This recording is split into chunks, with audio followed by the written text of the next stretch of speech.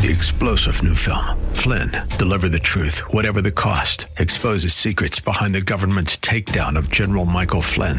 Flynn knew what the intel world had been up to. He ordered the first audit of the use of contractors. This set off alarm bells. He told the truth. He was the most dangerous person for Donald Trump to hire. They had to get rid of Flynn. Flynn, Deliver the Truth, Whatever the Cost. Available now. Watch it today. Go to salemnow.com. salemnow.com. Today on Cornerstone Connection with Pastor Gary Hamrick. Real love is calling, listen, truth opens up your eyes. Mercy is waiting for you with every sunrise. We need God's mercy too. And there have been times I've sinned against the Lord on the front end of His mercy, and I'm so thankful that there's still mercy on the back end. Anybody else? Amen? And this is the way God is with us. And we can't lose sight of this. This is an amazing, remarkable thing. When you understand what's happening here, I hope you do, that God's like, okay, I'm going to discipline you. I'm going to send you to Babylon. But then they're no sooner there than God says, I want you to write this love letter to them.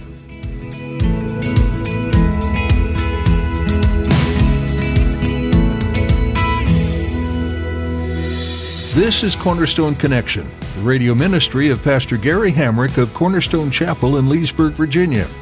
Pastor Gary is teaching through Jeremiah. Our God is a God of restoration. Scripture tells us He is love.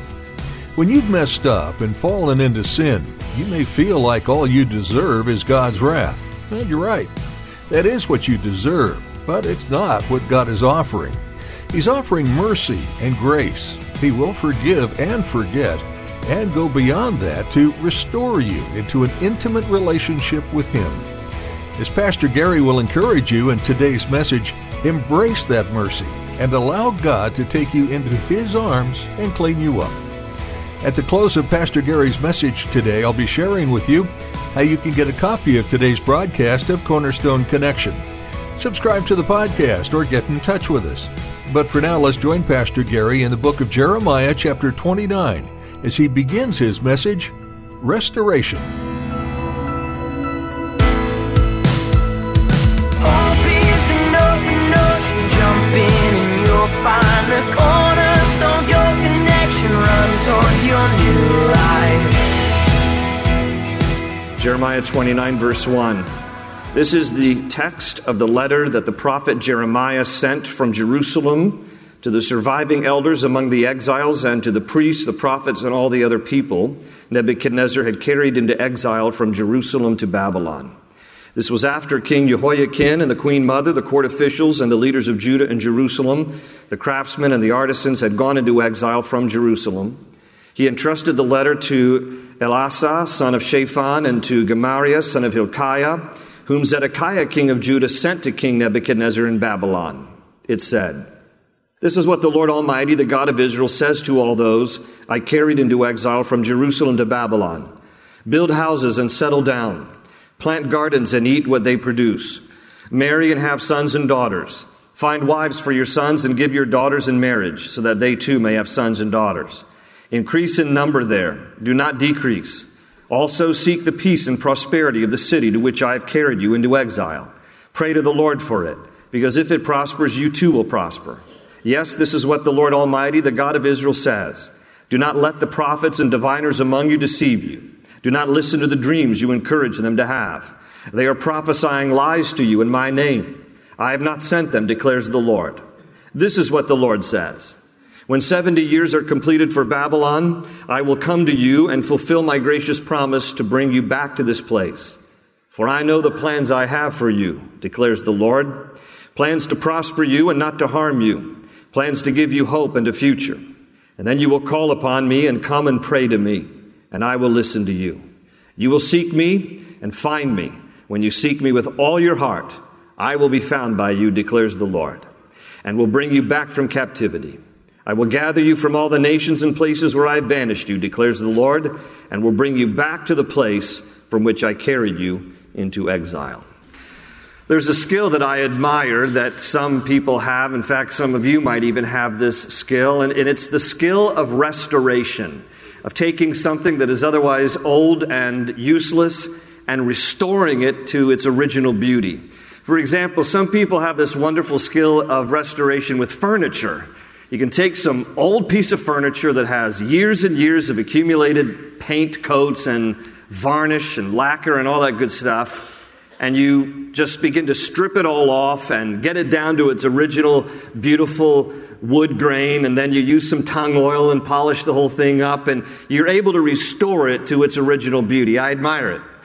Some of you also have the skill of restoring old cars. Some of you like that as a hobby. You take an old car that's beat up and rusted out and just a piece of junk otherwise, and you restore the thing, the interior, the exterior, the engine, and you make it beautiful. I just admire that. Many years ago, my great aunt had given to my dad, and he passed down to me, a 1967 Plymouth Belvedere. And woohoo, for the Plymouth Belvederes. You like Mopars? That was a great car. And it was given to me in pristine condition. My great aunt never married. She was a typical, just kind of, if you have the image of kind of an old spinster, she was just stay at home, only went to church and the grocery store and garaged that car. So when I got it, it only had 38,000 miles on it. Pristine condition inside and out. But everything else about it needed to be repaired. All the belts had dry rotted, the hoses, the wiring. It needed to be reworked in that way. I was driving the thing around town without an inspection sticker. Don't judge me. And the brake, the tubes for the brake fluid were leaking because it had dry rotted, and it was the hardest thing to get that thing to stop, and it was a heavy boat of a car too. Anyway, I decided this isn't my gift, this isn't my skill set, so I ended up selling it, and I sold that thing for a song. I'm still kicking myself about it. But anyway, if you have that skill, I admire you. Professionals also know how to restore old pieces of art, expensive, valuable pieces of art. And they have this wonderful way of using certain solvents to be able to get rid of the resin and the grime and the accumulated lacquer over the year. Let me give you an example. There's a piece of artwork that was done as a mural in Florence, Italy, painted by Fra Angelico, as a friar in Italy in the 15th century. And the mural was called The Crucified Christ. And through a process of restoration using the right solvents to remove all of the gunk and grime over the centuries from the 15th century, they restored it to its natural beauty and to its original glow. And so I share these things with you because God is also into the business of restoration. And God is very gifted at it. It's his skill. And we're not talking furniture and cars and artwork. We're talking the skill of the restoration of people. God knows how to restore people. Now, just so we can have a working definition, the idea of restoration, Webster defines it like this. It's a bringing back to a former position or condition, or simply an improved condition. And the word restore or restoration is used often in the Bible, and so kind of in a biblical sense, when we say restoration, what we mean is it's when God leads people back to Him who are estranged or distant from Him. It's when God forgives sin and gives hope. So this is what God does with us. He restores us. He takes our old lives, our sinful, grimy lives, and He restores us into right relationship with Him, and He gives us a new life. How many of you are thankful for restoration in your lives? Amen? This is what God does. And this is what's going on here in Jeremiah chapter 29. This is a chapter about restoration. God promises to restore the Jewish people who have sinned against Him and rebelled against Him. And it's a good template for us to be reminded about God's restoring work in our own lives. And so this passage here that I've just read in Jeremiah chapter 29 is one of the most familiar passages of Scripture in the whole book of Jeremiah. It's one of the most often quoted sections of Scripture in the book of Jeremiah. And what we find out here is that chapter 29 is actually a letter. That the first few verses tell us that God basically inspired Jeremiah to pen a letter and to write this letter to the exiles, the Jewish people, who have now been taken captive and deported 1,000 miles from Jerusalem to Babylon, which is where they're living now. Now, just to bring you up to speed, if some of you are new to the church or new to our Bible study here, here's the historical background. In the year 606 BC, King Nebuchadnezzar began sieging Judah. Judah was the lower portion of the nation of Israel. It was the kingdom of the south, Judah. By the way, the people of Judah were so named after the territory, which was named after the tribe of Judah, Jews. The term Jew does not appear to describe the Israelites until this time period here related to the Babylonian captivity.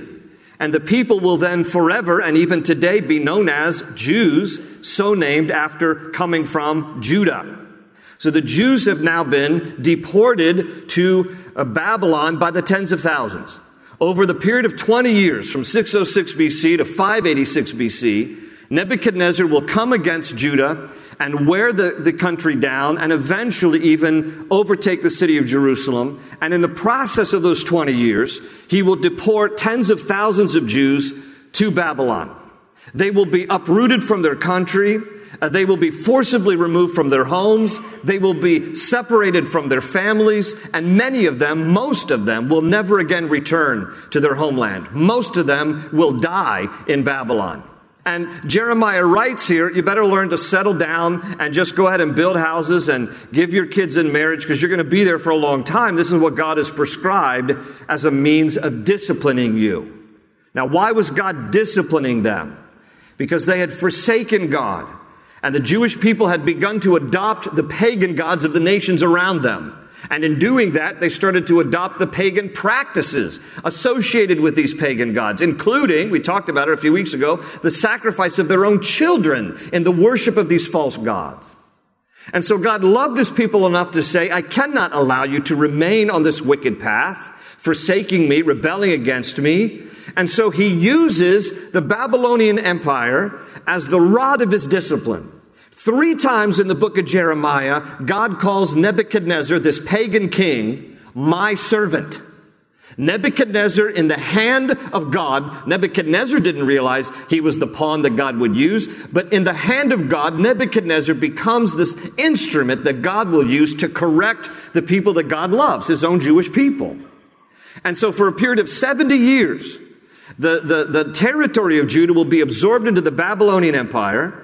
And the Jewish people, most of them, are taken off to Babylon, where they will spend 70 years. God, in essence, is going to teach them. And the way he's going to teach them is by giving them what they want. Now listen to me on this. Oftentimes, God will give us what we want in order for us to realize what we need. Everybody follow me on this? What the people wanted was to worship other false gods. And God's like, okay, is this what you really want? You really want this?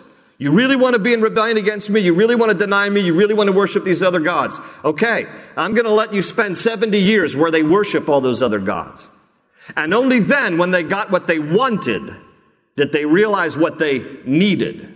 And what they needed was the Lord. And it would take Babylon to make them realize that. And this is true in our lives as well, friends. Some of you are not in a good place. You know it, God knows it. You know that you're not right with God. You're not in a good place. And the fact of the matter is, it's possible that the reason you've arrived in that bad place is because you've gotten what you've wanted. You've gotten what you wanted. But it is only there that you realize that what you wanted is not really what you needed. And it wasn't until you got what you wanted that you realized what you really needed, because what you wanted wasn't all that. Is anybody picking up what I'm laying down? All right? So that's the way it works. And that's the way God deals with us. He's like, okay, you want to live like that? You want to enjoy those things? And for a season, he gives us just enough rope to realize, man, I'm hanging myself. I need to run back to the Lord. And so this is the process sometimes God will use to get us to the place where we finally realize, man, I need him. So Babylon would be that place for his children. And they would realize, man, I need him. What I love about God in this whole story is that his mercy is demonstrated on the front end and the back end. Let me explain what I mean by that. They didn't have to go to Babylon. They didn't have to be carried off as captives if they had turned. That's the reason why God sent prophet after prophet after prophet, warning them in advance. So God's mercy was on the front end. And God was saying over and over again through the prophets, if you'll turn to me, the Babylonians don't need to come. If you turn to me, they don't need to come. If you don't turn to me, they're coming. So his mercy was there on the front end, but they didn't heed his warning. They rejected the word of the prophet, they rejected God, and so the Babylonians came. Babylonians hauled them off to captivity where they will spend 70 years. But the beauty of God is that not only is his mercy evident in the front end, but his mercy is evident in the back end of this story. Because even after the 70 years, it's not like God has washed his hands of them. He still is going to display his mercy to them by bringing them back and restoring them. And this is what he does here in chapter 29. What is so amazing to me is that they have barely gotten over to Babylon, and God says to Jeremiah, I want you to write a letter. I got a letter that I want to dictate to you. I want to inspire to you, and I want you to write this letter down, and I want you to send it by way of a messenger. So 2 guys take this letter, their name there, to Babylon, and let it be read among the elders and the priests and the people, because I want them to know I'm not done with them. I want them to know that there's still mercy on the other end of this. Okay, now here's why this whole story is important to us. Because we need God's mercy too. And there have been times I've sinned against the Lord on the front end of his mercy, and I'm so thankful that there's still mercy on the back end. Anybody else? Amen? And this is the way God is with us. And we can't lose sight of this. This is an amazing, remarkable thing. When you understand what's happening here, I hope you do, that God's like, okay, I'm going to discipline you. I'm going to send you to Babylon. But then they're no sooner there than God says, I want you to write this love letter to them. Jeremiah, take this letter, and I want them to know how much I think of them, the plans I have for them, the hope I have for them, the future that is in store for them. I want them to know I've not given up on them because I still love them, because I'm the God of restoration. So look at this story with me here in chapter 29. I'm going to break down with you verses 10 to 14, and then we're also going to take a jog over to chapter 31. But chapter 29, verse 10. This is what the Lord says. When 70 years are completed for Babylon, I will come to you and fulfill my gracious promise to bring you back to this place. For I know the plans I have for you, declares the Lord. Now let's stop right there. First part here of verse 11. For I know the plans I have for you, declares the Lord. It literally translates, for I know the thoughts that I think toward you, says the Lord. I know the thoughts that I think toward you, says the Lord. God thinks about us. And I know that might seem a really super simplistic thing to say, but I want this to sink in a little bit. The people of God have rebelled against him. They've been obstinate and sinful. They are now in Babylon. And God still wants them to know, I haven't forgotten about you. I think about you all the time. I think about you. I know the thoughts that I think towards you. It's good to know that though the Jews had sinned against God, he was still thinking about them. He had not forsaken them. That even though they had been banished from the land of Judah, sent over to Babylon, they had not been banished from the heart and mind of God. That God still loved them, thought about them, has a plan for them. He's concerned about them. You know, listen, you are here today and you might feel far from God because you've sinned against him and you know you're not right with God. You know you're not in a good place with God. But I just want you to know you're heavy on his heart and mind. He still thinks about you. He has thoughts toward you. You are near and dear to the heart of God. God never loves our sin, but he still loves us, and he separates what we do from who we are. And he loves us enough that he won't abandon us. He sticks closer than a brother. He will never leave us nor forsake us. Of course his heart is broken when we sin. Of course he's grieved over it, as he was for his own children, that he himself intentionally sent to Babylon as a part of disciplining them and purging them of idolatry and bringing them to a place of greater surrender. But he never forgot about them. And he never forgets about us, because we're still near and dear to his heart and mind. In Psalm 139, verses 17 and 18, the psalmist says, "How precious to me are your thoughts, O God! How vast is the sum of them! Were I to count them, they would outnumber the grains of sand." Now listen again. He says, how precious to me are your thoughts, O God. Now, the psalmist is not saying that he knows the thoughts of God. So in reality, if you look at the original Hebrew, the preposition to, when he says here, how precious to me are your thoughts, it literally translates, how precious for me are your thoughts. How precious concerning me are your thoughts. That the psalmist is amazed that in all the vastness of the universe, God would stop to think about every single one of us. We are near and dear to the heart and thoughts of God. In fact, David would write in Psalm 8, verse 4, what is man that you are mindful of us? What is man that you are mindful of us? The Son of Man that you care about us. And David is blown away by the thought that God would think about us. That in all the vastness of the universe, God actually thinks about you and me specifically. And so God thinks about us, part of his restoration toward us. Number two, we also see here in this passage that God is for us. The second part of verse 11 reads like this. For I know the plans I have for you, declares the Lord, plans to prosper you and not to harm you, plans to give you hope and a future. Now, this is a great verse here, but let me bring some clarity to it, because over the years, some people have done damage to the text, because some people have westernized this verse. Whenever people in the Western Hemisphere see the word prosper, they instantly think, oh, God wants to make everybody rich. Well, that's what this means then, right? God wants everybody, I know the plans I have to prosper you. God wants everybody to be rich. That's not what he's saying here. Okay, listen, by the way, one rule of thumb is that the Bible is true, and because of that, to test how true it is true no matter where you teach it, to whom you teach it, or what generation you teach it to. Because God's word is relevant to every language, nation, tribe, race, creed, culture, and generation. And so you should be able to read this and know, does it apply to all people, all times, all places?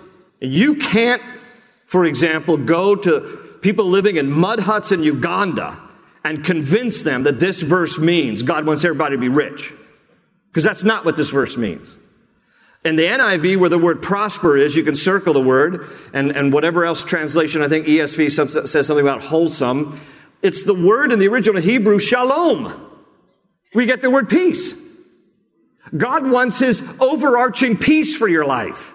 He's not promising you a new car, okay? So get that out of your head. What he's saying here transcends material things. What he's saying here is, I want for you a peace that passes all understanding. I want you to have my overwhelming goodness and favor expressed to you through my shalom, my peace in your life. This is what God wants for us. He wants us to experience his peace. Jesus would say in John 14:27, my peace I give unto you. Not as the world gives, give I unto you my peace. It's different from what the world offers. That's why Jesus said, so let not your heart be troubled, neither let it be afraid.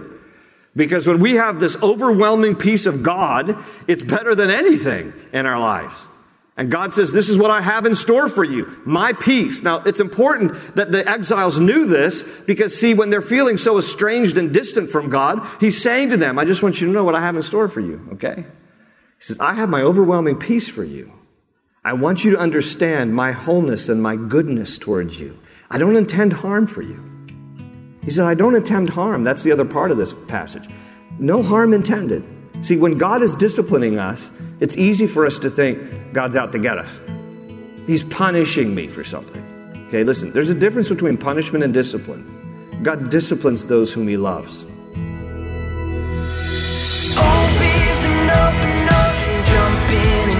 Find the cornerstones, your connection, run towards your new life. The book of Jeremiah that Pastor Gary has been walking through with you is one of prophecy. It's God's words to a nation that was facing the consequences of their actions. It's a picture of the future, but also a raw and honest look at the present situation. Jeremiah doesn't hide his emotions.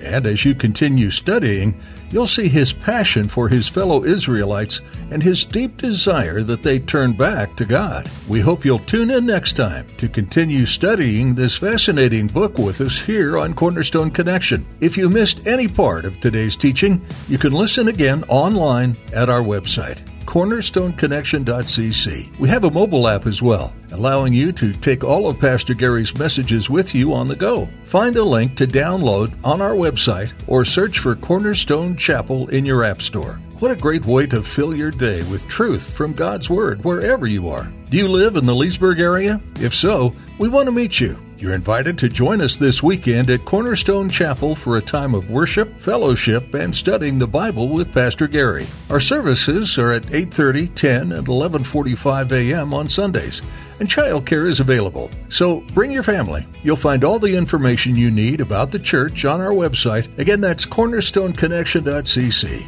That's all we have for today in our study of the book of Jeremiah. Thanks for tuning in, and be sure to join us again for Cornerstone Connection.